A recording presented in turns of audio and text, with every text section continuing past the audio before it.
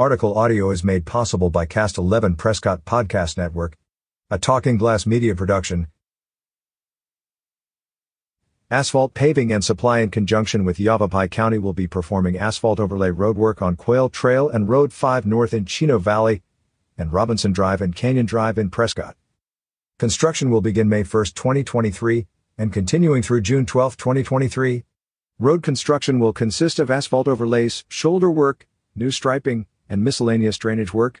One lane of traffic will remain open at all times. However, motorists may encounter lane restrictions, reduced speeds, and flagging operations throughout the work zones.